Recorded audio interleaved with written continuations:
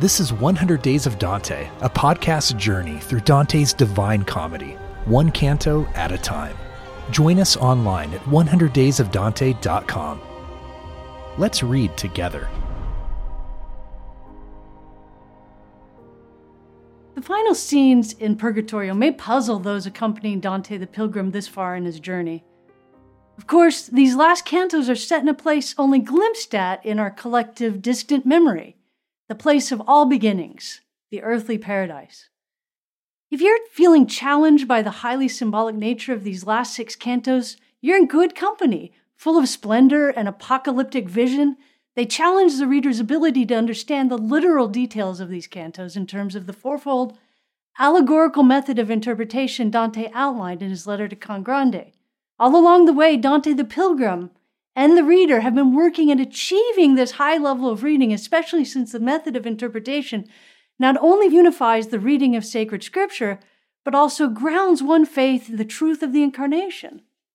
Before entering into this canto, I want to take a moment to recall some of the more or less agreed upon meanings of the symbolism of the chariot and Beatrice, as well as recall important moments from Dante's whole journey that may help us make some sense of this canto. The reason why I say more or less agreed upon is that symbolism requires interpretation, and not everyone agrees with some of the interpretations of the chariot imagery. This feature of the poem is why it's so exciting. So most people agree that the griffin represents the incarnation of Christ. The eagle represents both his divine nature as well as his authority as a king of heaven. The lion his human nature and his authority as a king of this world. Beatrice has many symbolic significances. She can be seen as theology, revealed truth, ecclesiastical authority, the ideal papacy, and also the contemplative life. The 3 handmaidens that we saw, of course, are the 3 theological virtues, faith, hope, and charity. And the other 4 handmaidens of Beatrice are the cardinal virtues, justice, moderation, prudence, and fortitude. And finally, we have Matilda, who represents the active life. The chariot itself is the church triumphant. So the moments from prior cantos that I want to remind you of are the same moment in the Inferno when Dante is entering into the last part of hell. Why? Well, in this canto, no one can see, and his vision is completely distorted. At this same place in the Inferno, Dante met with sinners whose vision was completely blocked by their sin and evil. Now, at the opposite end, he's regained innocence, and Dante now has a vision that's beginning to be accustomed to divine light. Another moment that I want to recall is Antipurgatory, the place of preparation for purgatory proper. Just as Antipurgatory was a preparation for Dante's entrance into purgatory, so the earthly paradise is an entrance point into paradise. Dante must learn here how to read the events of history allegorically, to interpret the figuration of symbols in order to see reality more clearly. Approaching the end of his time on Mount Purgatory, Dante is only at a turning point in his journey. And so, this place, being a turning point, is propedeutic, or preparatory, to the much more strenuous activity awaiting him and us in the next realm. Since we have probably more than once attempted to see the depths of the Commedia itself after a couple of readings, these embodied images throughout Canto 32 acts as vessels, so to speak, in which the light that he attempted to behold full on may be glimpsed at indirectly, much like the mirroring effect that we saw Dante use earlier at the end of Canto 31. You may recall that at the end of that canto, Beatrice's handmaidens, Faith, Hope, and Charity, had entreated Beatrice to turn her face toward Dante the Pilgrim and unveil her lips so that he could behold her second beauty. Of course, that he is now capable of regarding her beauty so fully is the result of his earlier confession and contrition, as well as Matilda's cleansing of his memory of evil in Lethe. When Beatrice reveals her beauty directly, Dante the poet admits the limits of his poetic powers to justly render it in words. but instead helps us understand its power through its effect on the pilgrim at the opening of Canto 32. My eyes, he said, were then so fixed and so intent to satisfy the thirsting of 10 years that every other sense in me was spent, and those eyes had a wall of cannot care on either side, for so the holy smile ever attracted them with the old snare. Through this synesthesia, which describes the experience of one of our senses, in this case the sense of seeing, with the other senses, the sense of taste, Dante shows his longing to drink in the vision before him. Luckily for him, he's being monitored by Beatrice's 3 lovely handmaidens, and he still has his sense of hearing that breaks his too fixed gaze when he hears, "You stare too fixedly." Of course, he doesn't know which of them uttered this curb on his gaze. Most likely it was the one representing Charity, since she represents love. The result of his ardent gaze is that he is momentarily blinded by Beatrice's brilliance. He describes this blinding with the apt simile of having stared too long at the sun. This image of blinding reminds us of Paul being blinded on the road to Emmaus. And you might recall that early on in the Inferno, Dante said, "I am not Paul, I am not Aeneas." Well, he was wrong.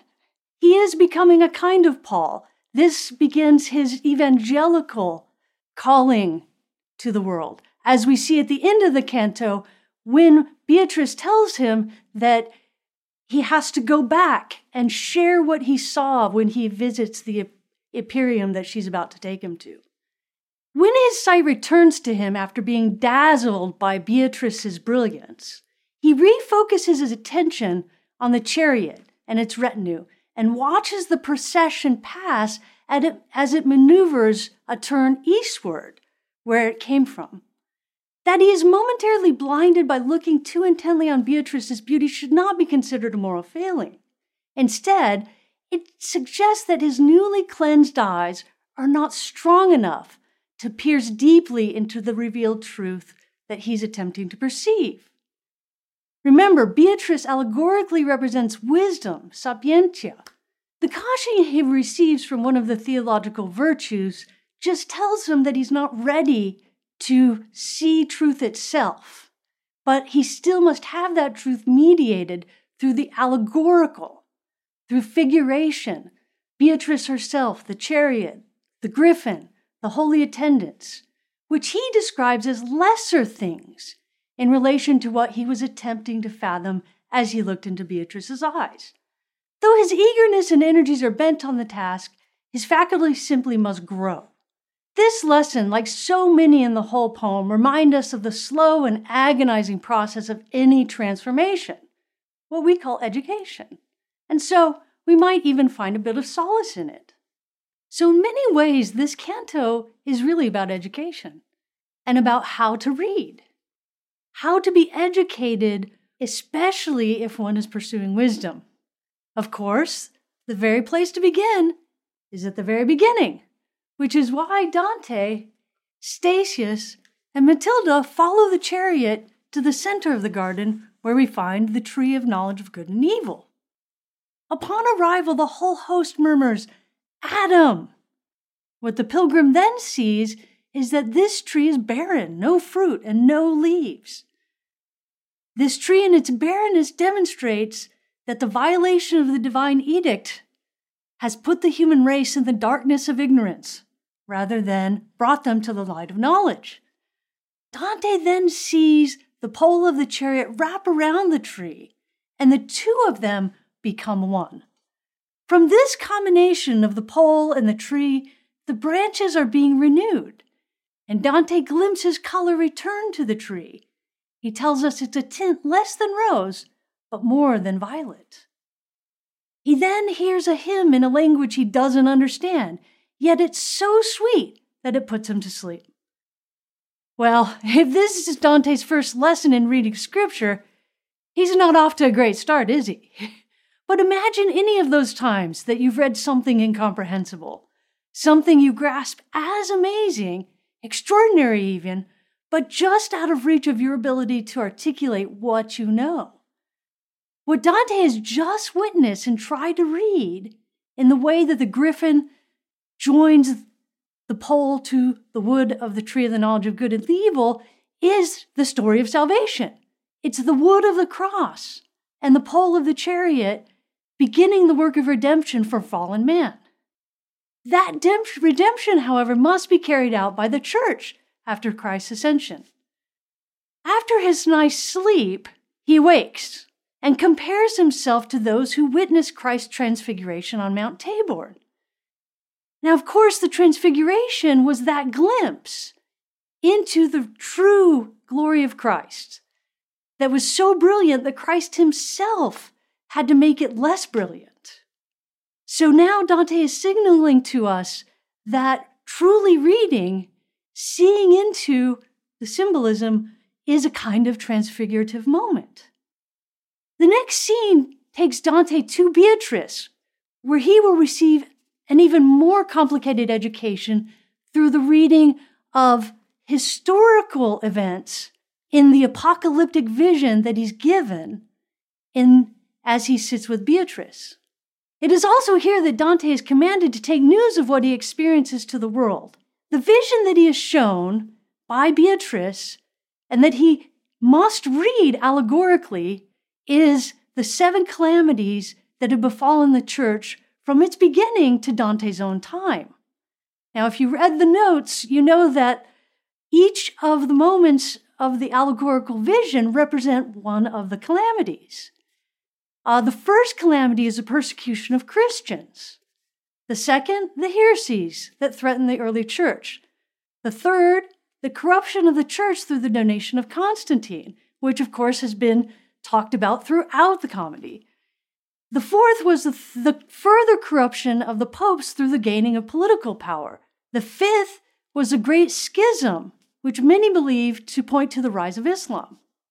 The sixth is the imperial power conceded to the papacy by the Emperor Albert. And then the final one depicts the greed and corruption of the papacy in Dante's own time. Now, this kind of reading is the beginning of understanding how the church's history and how Scripture help us to understand God's plan. Now, this, again, is the reading that he is being introduced into as the path towards theology as he sits with Beatrice. There'll be much more to contemplate and much more complicated theology to understand as he moves on to the last canto of Purgatorio and then up towards paradise. Thank you for reading Dante's Divine Comedy with us. Continue the journey at 100daysofdante.com. 100 Days of Dante is brought to you by the Baylor University Honors College with support from the Torrey Honors College at Biola University, the Templeton Honors College at Eastern University, the University of Dallas, Whitworth University, and Gonzaga University in Florence.